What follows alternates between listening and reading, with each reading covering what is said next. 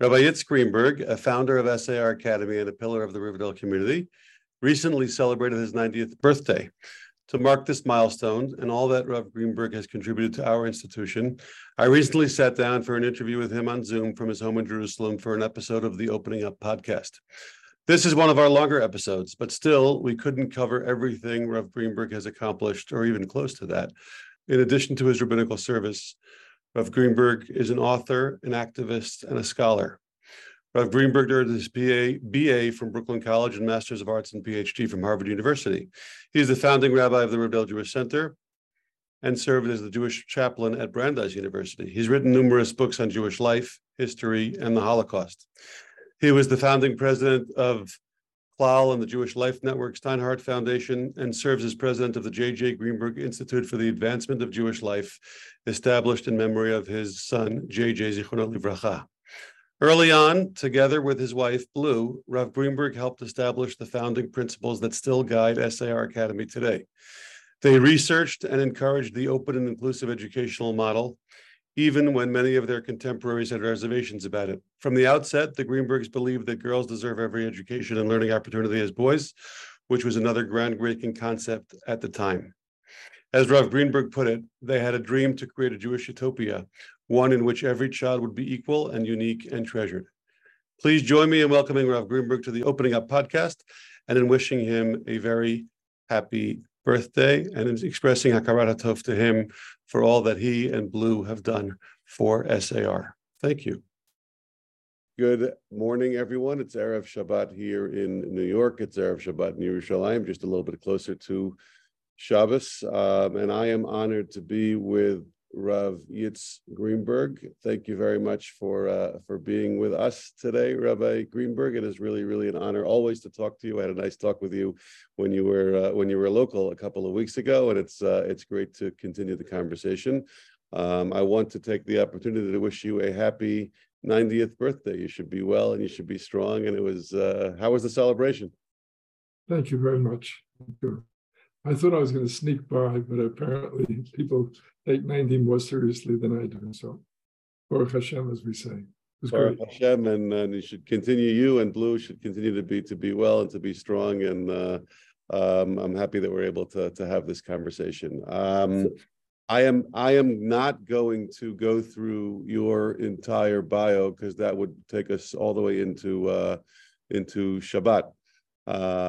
You are speaking largely to an SAR audience. This is an episode of the Opening Up podcast that we started a year ago to share the open schools philosophy and some of the things that we do here with our own community and with the world. But I would like to say that you have been a role model to me and to so many of us here in this community, to so many rabbis, educators, Jewish leaders around this country and around the world. And what might not be so widely known beyond this community is that you were one of the founders of this school 54 years ago, as at the time the rabbi of the Riverdale Jewish Center. Is that correct? Correct. Maybe since I wasn't around, you can give us the context, Rabbi Greenberg, on this part of your bio and tell us what the lay of the land was like here in Riverdale 54 years ago and how you came to be one of the founders of this school. I just want to say for the record that I'm given a lot of credit as one of the founders. Number one is that the core idea, the distinctive open school, I think Blue gets as much credit as I do. We'll come back to that in a moment. The history of the story is that at that point, Riverdale, this is in the mid-1960s, Riverdale was the up-and-coming Jewish neighborhood. Very sadly, the bulk of the Bronx, which had been rich with many Jewish neighborhoods, the Jews were emptying out. It was and those communities were declining. There were two important day schools in the Bronx, not counting Riverdale. One was the Salanter Yeshiva, and one was in University Heights, the Akiba Academy. Both schools found that as the neighborhoods were emptying out, they were losing students and they were facing eventual collapse. And so they began to think, somewhat in desperation, of possibly seeing if they could relocate or move to Riverdale. Riverdale had a small day school, Riverdale Hebrew Day School, which was created by Rabbi Jacob Sable, my predecessor. And as we began to hear the reports, we in Riverdale, and I want to give particular credit to the two lay leaders, Ludi Jesselson and his brother-in-law, Edmund Lang, who became the president of the school. Both of them played a crucial role here. We began to say, hey, the school itself, the small Riverdale Day School, is growing and is going to need a building. So we said to ourselves, let's take advantage of this moment. And instead of simply each of the schools going in its own direction, let's see if we can merge the three schools. And more important, take advantage to create a whole new building, a whole new school, a whole new approach. These three schools were not were they, I mean, I guess similar. That was the three Jewish day schools, but did they have the same approach? Did they have the same clientele, same demographic? It's a very good question. And the honest answer is, of the three schools, Salento was the most traditional. Its leadership educationally was an 80-year-old rabbi, very much European in tradition. In fact, it became a major challenge and stumbling block for merger because he was shocked at the thought that Riverdale Hebrew Day School was planning to have women learn Talmud. And so that became a stumbling block, although we eventually overcame it. Akiba Academy was at University Heights. It was much closer in spirit to ours. But and as it turned out, Rabbi Maurice Lamb, Zichrono Livracha, Rabbi Norman Lamb's brother, was the rabbi, and he also felt strongly that this is an opportunity. He wanted to be involved, but he was certainly open to new thoughts and new educational approaches. So yes, so there were some major adjustments between us. To the extent that I have any involvement in the school and influence, I would say this, I think the single most important teaching in my own life, my personal life, is the idea, of course, it's not mine, it's from the Gemara, that the fundamental principle of Judaism, of the whole religion, is Tselem Elokim, that every human being is created in God's image. And as I understand that, what it means is that it's based on the Mishnah in Sanhedrin 37a. It means that every human being in the image of God is endowed with three fundamental dignities. If the Declaration of Independence says that every human being is entitled to life, liberty, and pursuit of happiness, well, the Mishnah's version is that every image of God is entitled, in fact, is born with, is bestowed, the dignities of one infinite value. Their life is absolutely precious, more precious than any amount of money. And no amount of money is too much to spend to save a life or to educate or upgrade a life. The second dignity is equality. Human beings are images of God are equal. There are unequal images of God. There are idols that claim this is God, that is God's image. But we believe that all images of God are equal because Hashem is not fixed in one image. And third and not least importance, that every Tselem Elokim, every image is unique. Human images can be duplicated, not divine images. That's what the Mishnah says. This is the greatness of God, that all humans are derived from one couple, and yet each one mold, but each one is different. So the thought went through my mind, and Blue's mind, what would it take, or what kind of a school could be built that would literally take this as the fundamental building block? Could you create a school in which each child will be treated in all the uniqueness, heard in all the uniqueness, encouraged to develop their own uniqueness, encouraged to develop their self-dignity? It's a school in which every child, that means men and women, would be both treated as equal. And that means, again, that women should have access to all the advanced rabbinic learning or any other learning that boys are entitled to.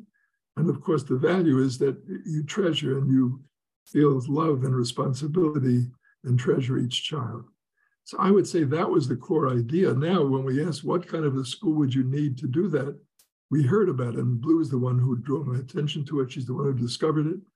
There was an open school movement in England at that time, which was saying that by creating a school without walls, you broke down the structure of teachers lecturing and students sitting there passively and opened the way to individual initiatives, to greater individuality for each child, less lecturing and more participation, and so on. So in other words, the open school and the taking down the walls really grew out of the desire or the dream to create a Jewish utopia, so to speak, one in which every child would be equal and unique and treasured and treated accordingly. That's why I want to say one more thing. To me, with all due respect to ideology, the secret and the greatness of SAR from day one has been not the ideology or the theory, but the reality, starting with Rabbi Schwad, Rabbi Shalom Schwad, Zichrono Livracha, our first principle, down to you and everyone in between. And starting with this same vision, recruiting teachers who practice this.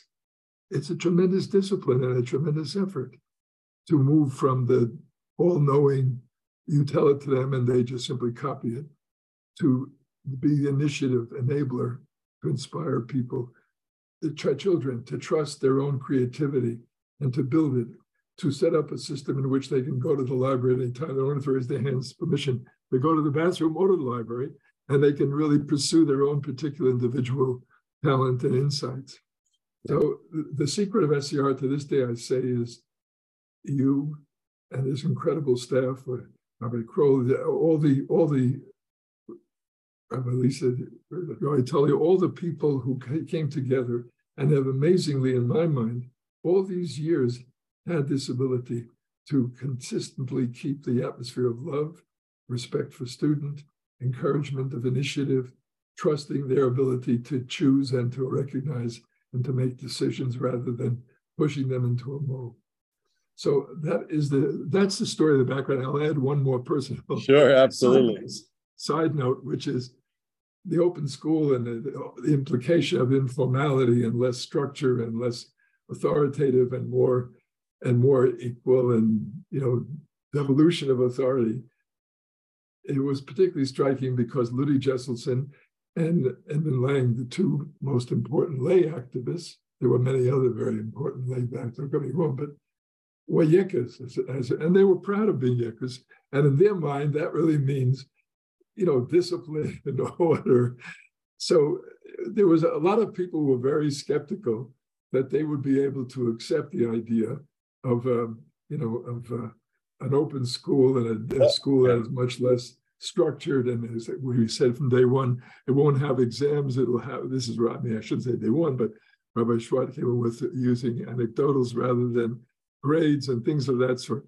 So there were a lot of people were very skeptical that people with that kind of German ramrod stability and order would be able to accept this. Well, that's the last thing. Did they push back on that? I mean, no. Did they say, okay, we think this is crazy, but you can do it, or did they fight you? The greatest secret to me that was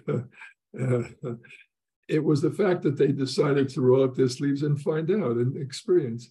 And I remember we visited schools. In fact, to me, it was a turning point, and it was. Rabbi Lamb, myself, and Edmund Lang flew to somewhere in New Hampshire. I've forgotten the name of the place.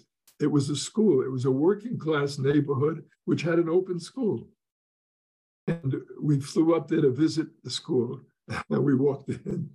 And the kids, they ignored us.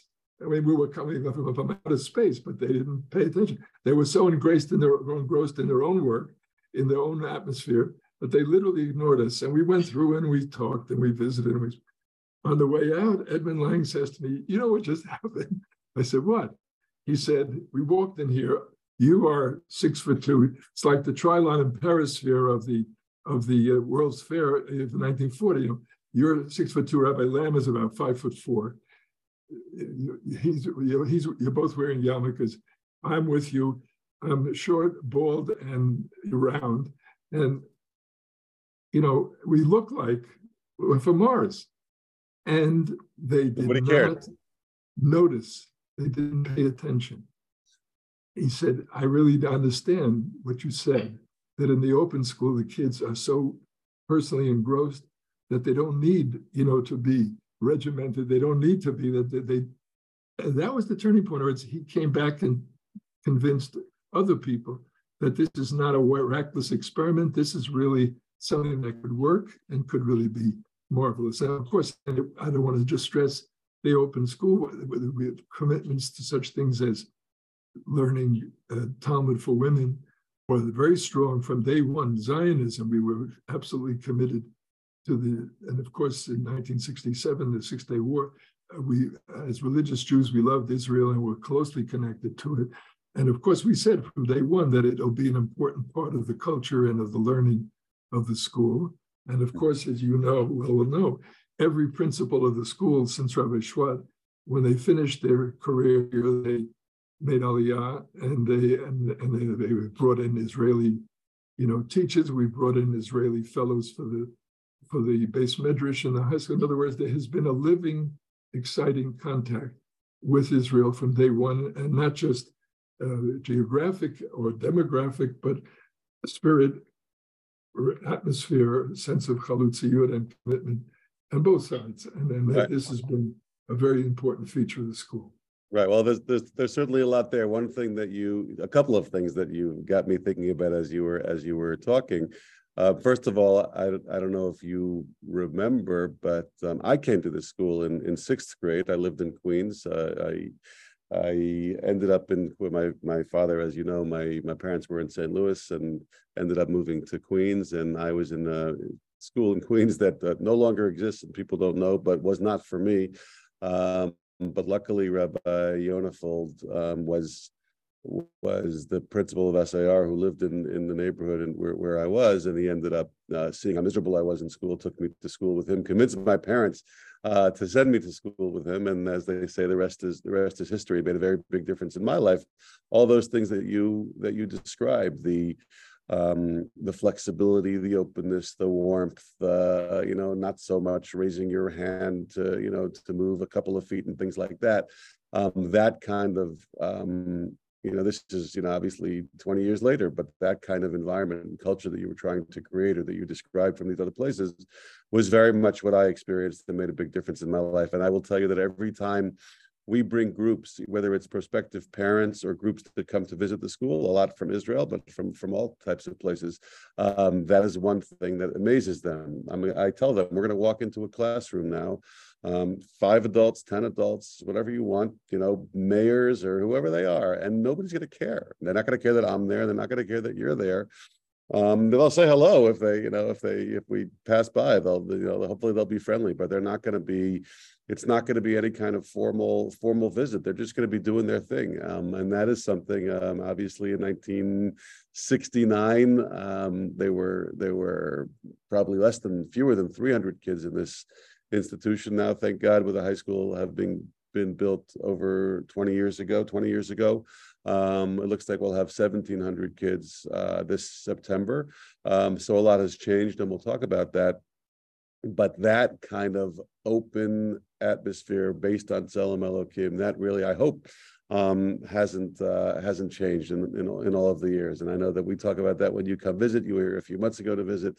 I remember, I think last time you were here, you talked about your own children in terms of their experience and how raising children allowed you or forced you to think about what good education is like and how it worked for them. And I just tried to describe how it worked for me, but I remember you telling me about how what you thought they needed and how this school fit into that. It's I'll tell you a personal, because I know the personal story and about Blue's role in it also. One day, David, our number 2 son, he was tall, much taller than everyone in his class for his age. He also was behind in his fine motor skills. And the truth is, he paradoxically enough, very bright kid, but did not start reading until late. I think it was late in the second, maybe in the first year. But in any event, he was, this happened before. We sent him to a local nursery school where we lived in North Riverdale at that time. It was called the Spuyten-Duyvil Infantry. And he came home one day from school, and Blue said to him, "How was school today?" He said, "It was good. I enjoyed it." He said, "You know what, though? in the middle of the day, I just had this tremendous, I just wanted to get up and run around the class and get some of this energy out of me. I was feeling, I was so blue registered that. That night, she went to a parent-teachers meeting, to a parent-teachers assembly. Right. And the principal of the infantry had just come back from a year's sabbatical in England where she studied the open school movement. And she spoke about this experience, including the fact that kids could get up in the middle of the day and, not have to sit there for hours at a time and lockjaw, in one seat. And Blue said to me, I told me the David story, and she said, we should be checking this as a possible school, so not just David, but any child who has this urge to get up and run around the class could do that without breaking the system or getting punished for making trouble. So that was really one of the great initiatives that started the whole system personally. But of course, I will say something even deeper than that here. Our children loved the experience of SAR. The school made room for the individual differences. I mentioned David. As I said, he's born February 16. He was just like a day, could have been at the cutoff from entering his grade. We thought seriously, and in the end we did, of not pushing him forward, but holding him back. So he got into his grade as the oldest, the tallest, the biggest. But as I said, he turned out he was behind in reading. I think in any other school, he would have been ruined because, they get anxious, they start pressuring him, they push it, whatever, including us maybe. At SAR, they just handled it with so smoothly and so beautifully and left room for the difference. And they didn't make him ashamed or backward because he wasn't reading. In March, he caught on. In April, he caught up. And by June, he was reading like at 4th or 5th grade level. But that was SAR. And I think almost any other school would have pressured or embarrassed or hurt the confidence of the child. Right now, our granddaughter, Julia, she's here. And it's the same experience when they come and they talk about SAR. They talk about it with joy, with love. The uniform thing is this sense of I felt loved, that I love the experience. And therefore, my whole feelings, not about the school, but about Judaism, about my family, about my people, is so warm and so close, or about Israel. I think that is worth more than anything I can say or anything else. And it's such a joy to see it year after year and to hear that experience. It is something that we, again, when I talk to parents, we call it the happy school, that's kind of the nickname or whatever that's gotten out there. And it is something that we take a lot of pride in. Some people say, well, is the rigor there, academic rigor? I believe that it is, but what I tell parents, and I think does resonate with a lot of people, is that if a kid wakes up in the morning and he wants to be there, you have at least a better chance that he or she is going to learn something. It's not 100%, but if they don't, then the chances go down dramatically. And we just had, like I told you, we're out of session now. It's June 30th, and it's a lot quieter in this building, but we have, I don't know if you've ever seen it, Rabbi Yitz, we have a countdown on the steps. Like we have a lot of these events on the steps, right? We say Hallel on the steps for Yom HaAtzmaut. We commemorate 9/11 on the steps or Yom HaZikaron. And we gather on the steps for the last 60 seconds of school on June, whatever it was last week, on June 20th or 21st. And you gather on the steps, and obviously it's like Ketino Kaborech Mibeit HaSefer, like this is it, you're out. And what we actually see, and obviously we never like to see kids unhappy, but we see kids who are not so excited to be ending this school year because this is their, this is for many of them, or hopefully for all of them, their safe space and their comfort zone and a place where they feel comfortable. And that is something that we take a lot of pride in, and that we're, that we know what was there. Was very much there from the beginning. The other thing that you referred to, which I would love to hone in on a little bit, is obviously the way support, special education support, everything, therapies, fine motor skills, things like that has developed over the years. But we, as a community school, we see ourselves, right, that this is officially a private school, but it's a community school. in that we think that whether a child or a family can afford to pay for private education, we have to figure out a way for them to be here.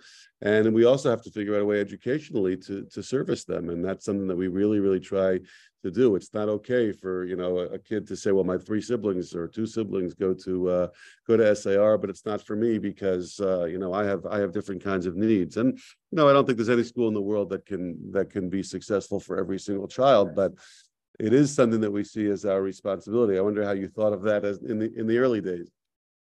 Well, again, it's back to this question of if a child is an image of God and a child is unique, sometimes uniqueness isn't special handicaps or it's special disabilities. Sometimes the uniqueness, of course, not only in that area, but still.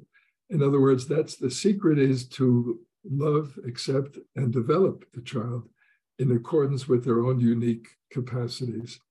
Rabbi Soloveitchik says really that this is the way we imitate God, because human qualities are instilled by God, and God shows uniqueness, God shows understanding, God shows capacity for love.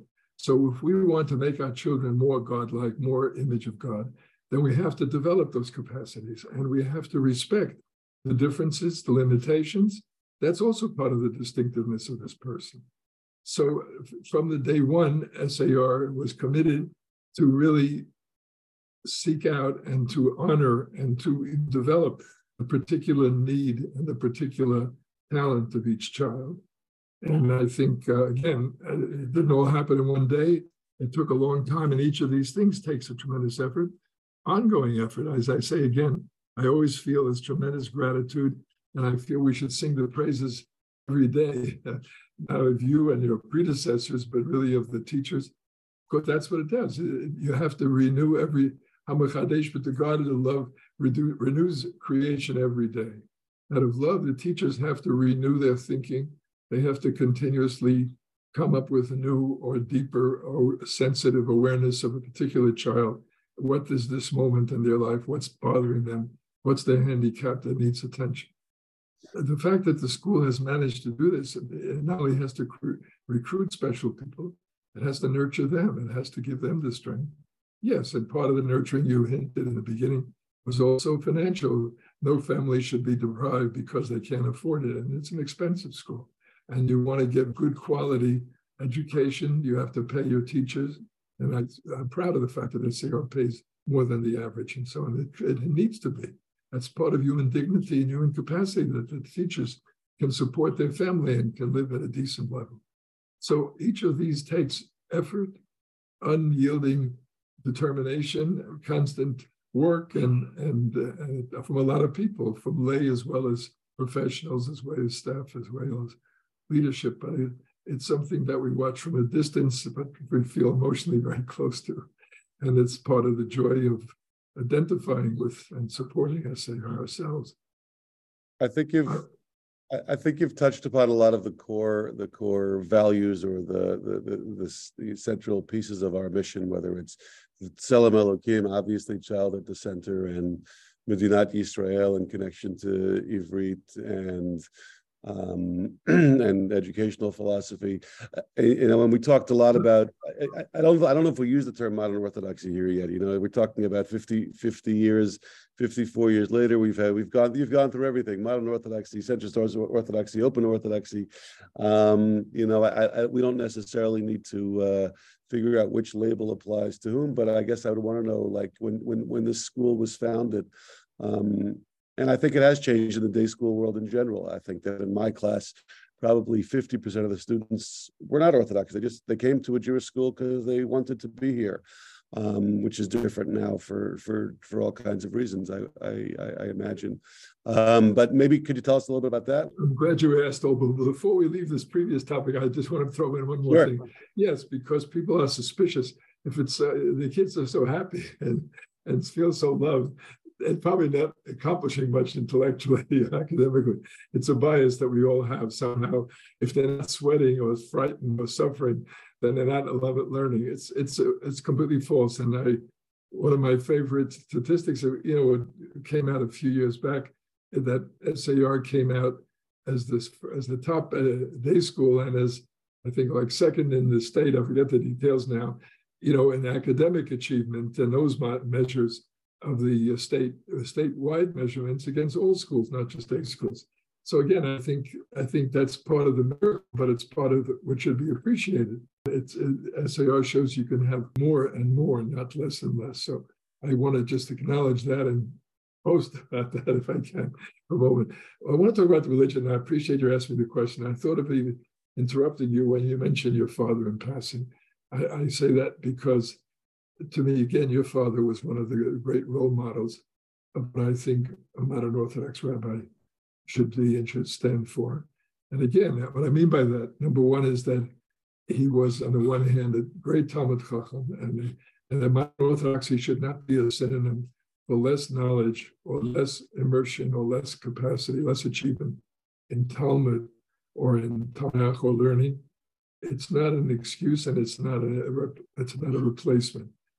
On the contrary, the richer, the more deeper the Jewish background, the better one will achieve the integration and the learning, and vice versa. One reason why Rabbi Soloveitchik was such a great scholar is that he got a PhD in philosophy, and the conceptual approach, the theoretical understanding, principles, paradigms that are taken for granted in training for philosophy, he was able to take them and apply them to understanding halakha, to getting the patterns and the deeper insights into Torah.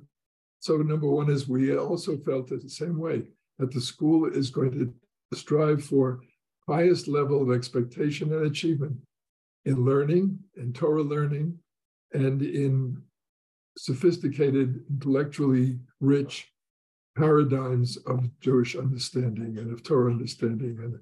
And the Torah is not, halakha is not just a bunch of 1,000 details, but it also has concepts and values that have to be understood at the same time. Your father has another special quality. He felt that his knowledge and his halakha, his learning, is a gift, is a talent, is a weapon, you might say, which he is given, a tool to use the Torah to make life better, easier, more fulfilling for people who want to live this way. And therefore, that's why he did not think this is something that we should create in such a way that only the most committed will come, or we have to cut off the influence of the outside world in order to somehow get intensity. He believed the opposite, that we make room for the whole range of Jews because we want to share our gift and our richness of life and Torah with them, and they can understand it and treat it and given the right approach. I think the day school movement has, in a way, lost out. In many ways, it became more right-wing, it became more intense. I don't want to make light of the achievements. There are a lot of achievements of the last 30, 40 years. But I think in doing that, they lost out to some extent on the Torah's ability to influence life, to bring deeper ethical commitment, to bring a sense of tikkun olam, of trying to make a better world, and not just for myself and my family, but for the whole Jewish people, really for the whole society. So to me, again, by the way, for the beginning of SAR to talk about core principles, one of them was that we were going to connect to the local community.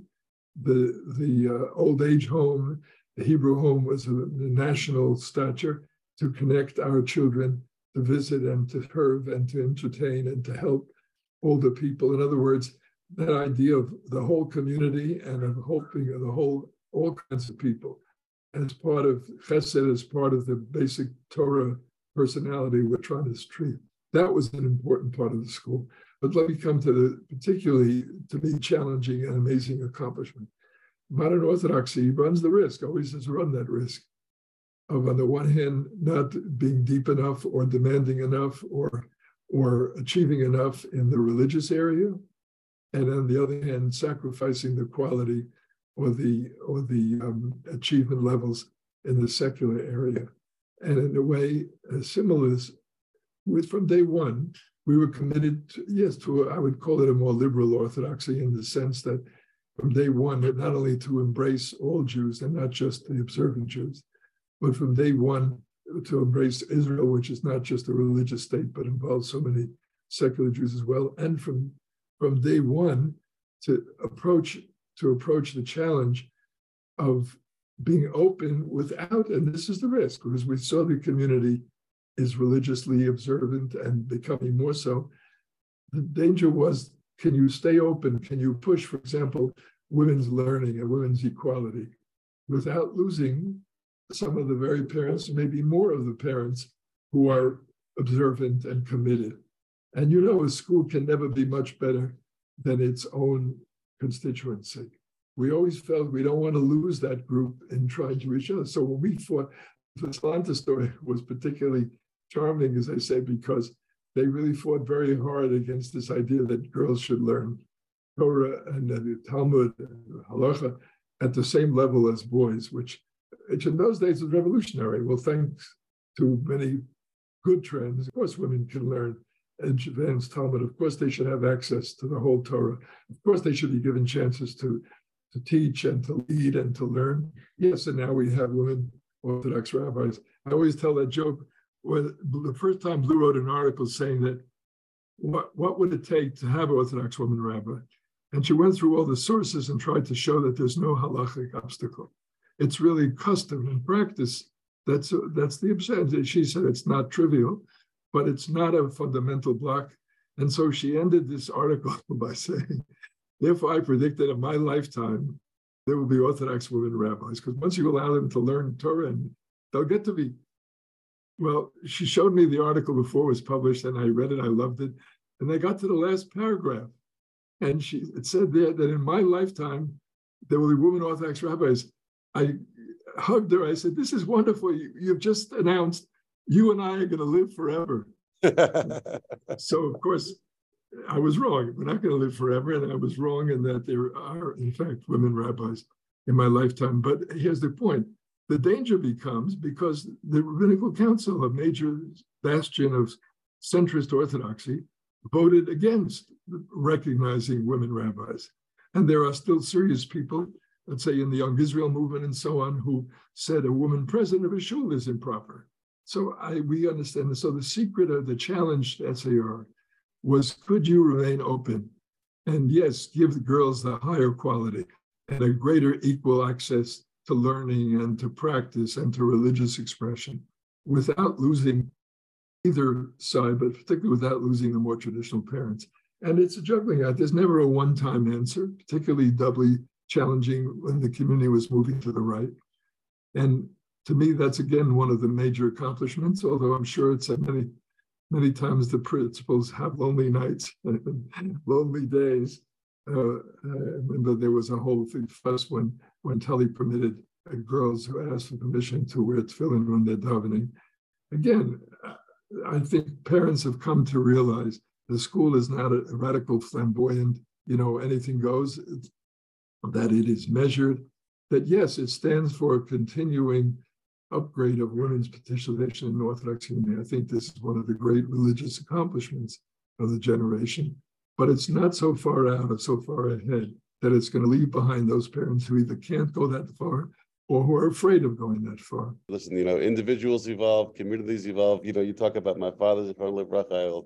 You don't know maybe, but yesterday would have been his 86th birthday. So we missed him, especially yesterday. We missed him every day. And when he sent me to this school, when he didn't send me to this school, let's start with that. When we moved to Queens, and he wouldn't, my parents wouldn't let me go to a co-ed school. That was not. We lived in St. Louis, that's where you go. There's only one school, so you go to that school. But, he was a traditional European rabbi, and he didn't think I should be going to co-ed school. One of the funny stories is when he finally did, and he was very happy about it. And afterwards, we ended up sending me to SAR. I don't remember now if it was my father's parents or my mother's parents, but they came to graduation, and they were shocked to see that there were girls in my class. Because nobody had ever mentioned that in the 3 years that I was in SAR. But it is something that evolves with your own experiences, and kind of the way you see the world and the way you experience the world, and your thoughts evolve. So it's interesting to see that on a communal level, and also obviously on a personal level. Go back to Rabbi Savitz. When he finally agreed that girls could study Talmud, because we already had that practice at Hebrew days ago, then he said to me at the end, but at least they won't sit with boys and learn, will they? Turns out. So I sort of took a deep breath, thought a minute. As I said, I'll talk to Rabbi Schwat, I'll get back to you. So Rabbi Schwat said to me, just tell him the whole point of the open school is that the kids learn like individuals. So tell him, each girl will learn with herself, a girl. Everyone learns with themselves. So he should know that his fears are not cool. I thought it was a brilliant answer, slightly evasive, but it worked. Wow, that's a great story, right? So now, like I said, 54 years later, and thank God, there's a lot to be proud of. What do you think? What would you identify as the number one, either challenges or opportunities of as we move forward here? It's the same challenge for the whole Jewish people now for several hundred years. We are after 2,000-3,000 years of being segregated. During the whole rabbinic period, we were segregated. We were behind a ghetto. So the truth is that we had to function internally, and we had to meet the standard of internal. What happened in modernity is that it took us out of behind a protective tariff of exclusion, of alienation, of rejection by the general society, which had many negatives, but the positive was it kept you inside the Jewish bubble, and it kept you very much Jewish. Now, for the first time in history, in thousands of years, we were totally exposed. This is the most open and the most attractive culture of all time. And so the honest answer is, from day one, Jews' condition improved, respect for us improved, our opportunities improved, including the wealth and the achievement which made possible to have great private schools like SAR. But at the same time, as it were, the competition, the culture that is the alternative to our culture has become steadily more powerful, more attractive than ever before. And so, in a sense, the truth is most of our losses as Jewish people, what I mean by a loss is that people leave the primacy, the commitment to being Jewish, and they want to be citizens of the world and so on. That remains the highest level casualties of a problem of the whole community. So my answer again is with all its accomplishments, but then SAR, because of its accomplishment, places a lot of kids in Harvard and Yale and Stanford, the highest and best schools. But those schools offer a very high level of intellectual, spiritual, ethical alternatives. And so my answer is, if we don't raise our own level, if we don't perform at our best, I mean, I welcome it because this pressure, this competition makes us play at the highest game. It's like we're in the major leagues. For 2,000 years, we were in AA or AAA minor leagues. And suddenly we are competing in the major leagues, and it's much harder. And you're competing on a global basis. So my answer, that the challenge then has always been the same way, to find even better ways of communicating, better ways of raising our level of understanding, of deepening our commitment, our values, of creating a richer environment in which people become fulfilled as Tselem Elokim, as images of God. Each of these, that the religion becomes so attractive, so warm. Yes, it's demanding, and sometimes the ethics really, it costs you if you live by them. But I think if we do that, then we end up being able not only to hold our own in the open society, but we become role models, we become influential, we become major contributors. The Torah becomes a Torah for the world and not just for some remote side tribe. And to me, I look back now, I'm thinking a lot about my years with Rabbi Soloveitchik. And many times people would ask me, what was his influence? What did you learn from him? I've realized in the last year, thinking about it, that one of the most important lessons he taught me, he never said openly, and it's an example, and yet it's so important. He used to read the newspapers every day, and he thought about it. He was worried about the world problems, not just about the Jewish problems. And he had opinions, and he had judgments, in some cases important judgments, as to what is or not going on in the national society.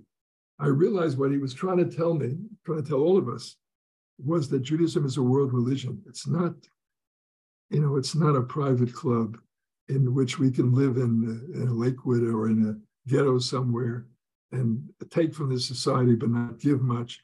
We don't have to meet their challenges. We can close out the intellectual and spiritual issues that they're raising. That's one way of flourishing and surviving as Jews. But I think diminishes the Torah. What he was trying to tell us is that the Torah opens up with Bereshis Bara. It doesn't start with the first law. The Torah is a book of mitzvah, as Rashi points out. It would start with the first mitzvah, Chodesh Hazeh Lochem, in Exodus chapter 12. If the Torah was the story of the Jewish religion and Jewish people, it would start with Avraham Avinu and Sarah, and that's in chapter 11 and 12 of Bereshit. It starts with chapter 1, the beginning of creation, because the Torah wants to not only inspire the Jewish people and lead the Jewish people and shape our religion and our life and our culture, it wants to shape the whole world. It wants the Jews to lead the whole world toward a Gan Eden, toward making this world a paradise, toward a messianic vision of a world in which there is no war and no evil, in a world in which there is equality and dignity and no hunger and no suffering. This is our ultimate dream of the Torah. So it says, start with your own community, start with your own people, start with your own country where the Jews make the decisions like in Israel, and then spread to the whole world. But my point is that the challenge ahead of SAR, as I see it, is not to become complacent and routinized, but to continue to see how it can deepen its religious atmosphere, its experiential. It's a great part of the school's program. It has experiences, it has Shabbatonim, it has celebrations, and not just exercises in study or learning or using your mind. It's a challenge to raise the religious levels. It's a challenge to continue to keep the highest level of ethical interaction, of respectful relations between Jews and non-Jews, between loving relationships between teachers and students, between parents and administration. Those challenges, which SAR has done very well on. They never become routinized. Human life is too dynamic. The culture is too dynamic. So I always say is, to me, I cannot say this is the story and so it's all done. I think it's just at the beginning. I think it's a growth story. It's a story, but I hope and believe it will continue to lead, be a role model. In fact, in my judgment, the whole state of Israel could use a major infusion of SAR type schools. It's funny, when we never got to making a high school. It's a whole story in itself. While I was the rabbi, we came to spend the Israel after I gave up the rabbinate and went to City College, and we spent a year in Israel. And the kids went to school, and they kept saying to me, "Why didn't you create a high school? Why can't you get SAR to come to Israel and create some SAR schools in Israel? It's so different and it's so much less here." So I say that again. I think one of the things I hope in the coming years will that SAR will have more energy, maybe more funding to enable it to be the laboratory. I know people come now to study and to learn from you, but I hope that in addition to improving its own game, it will become even more a laboratory for the whole Jewish educational system and for the whole Jewish people.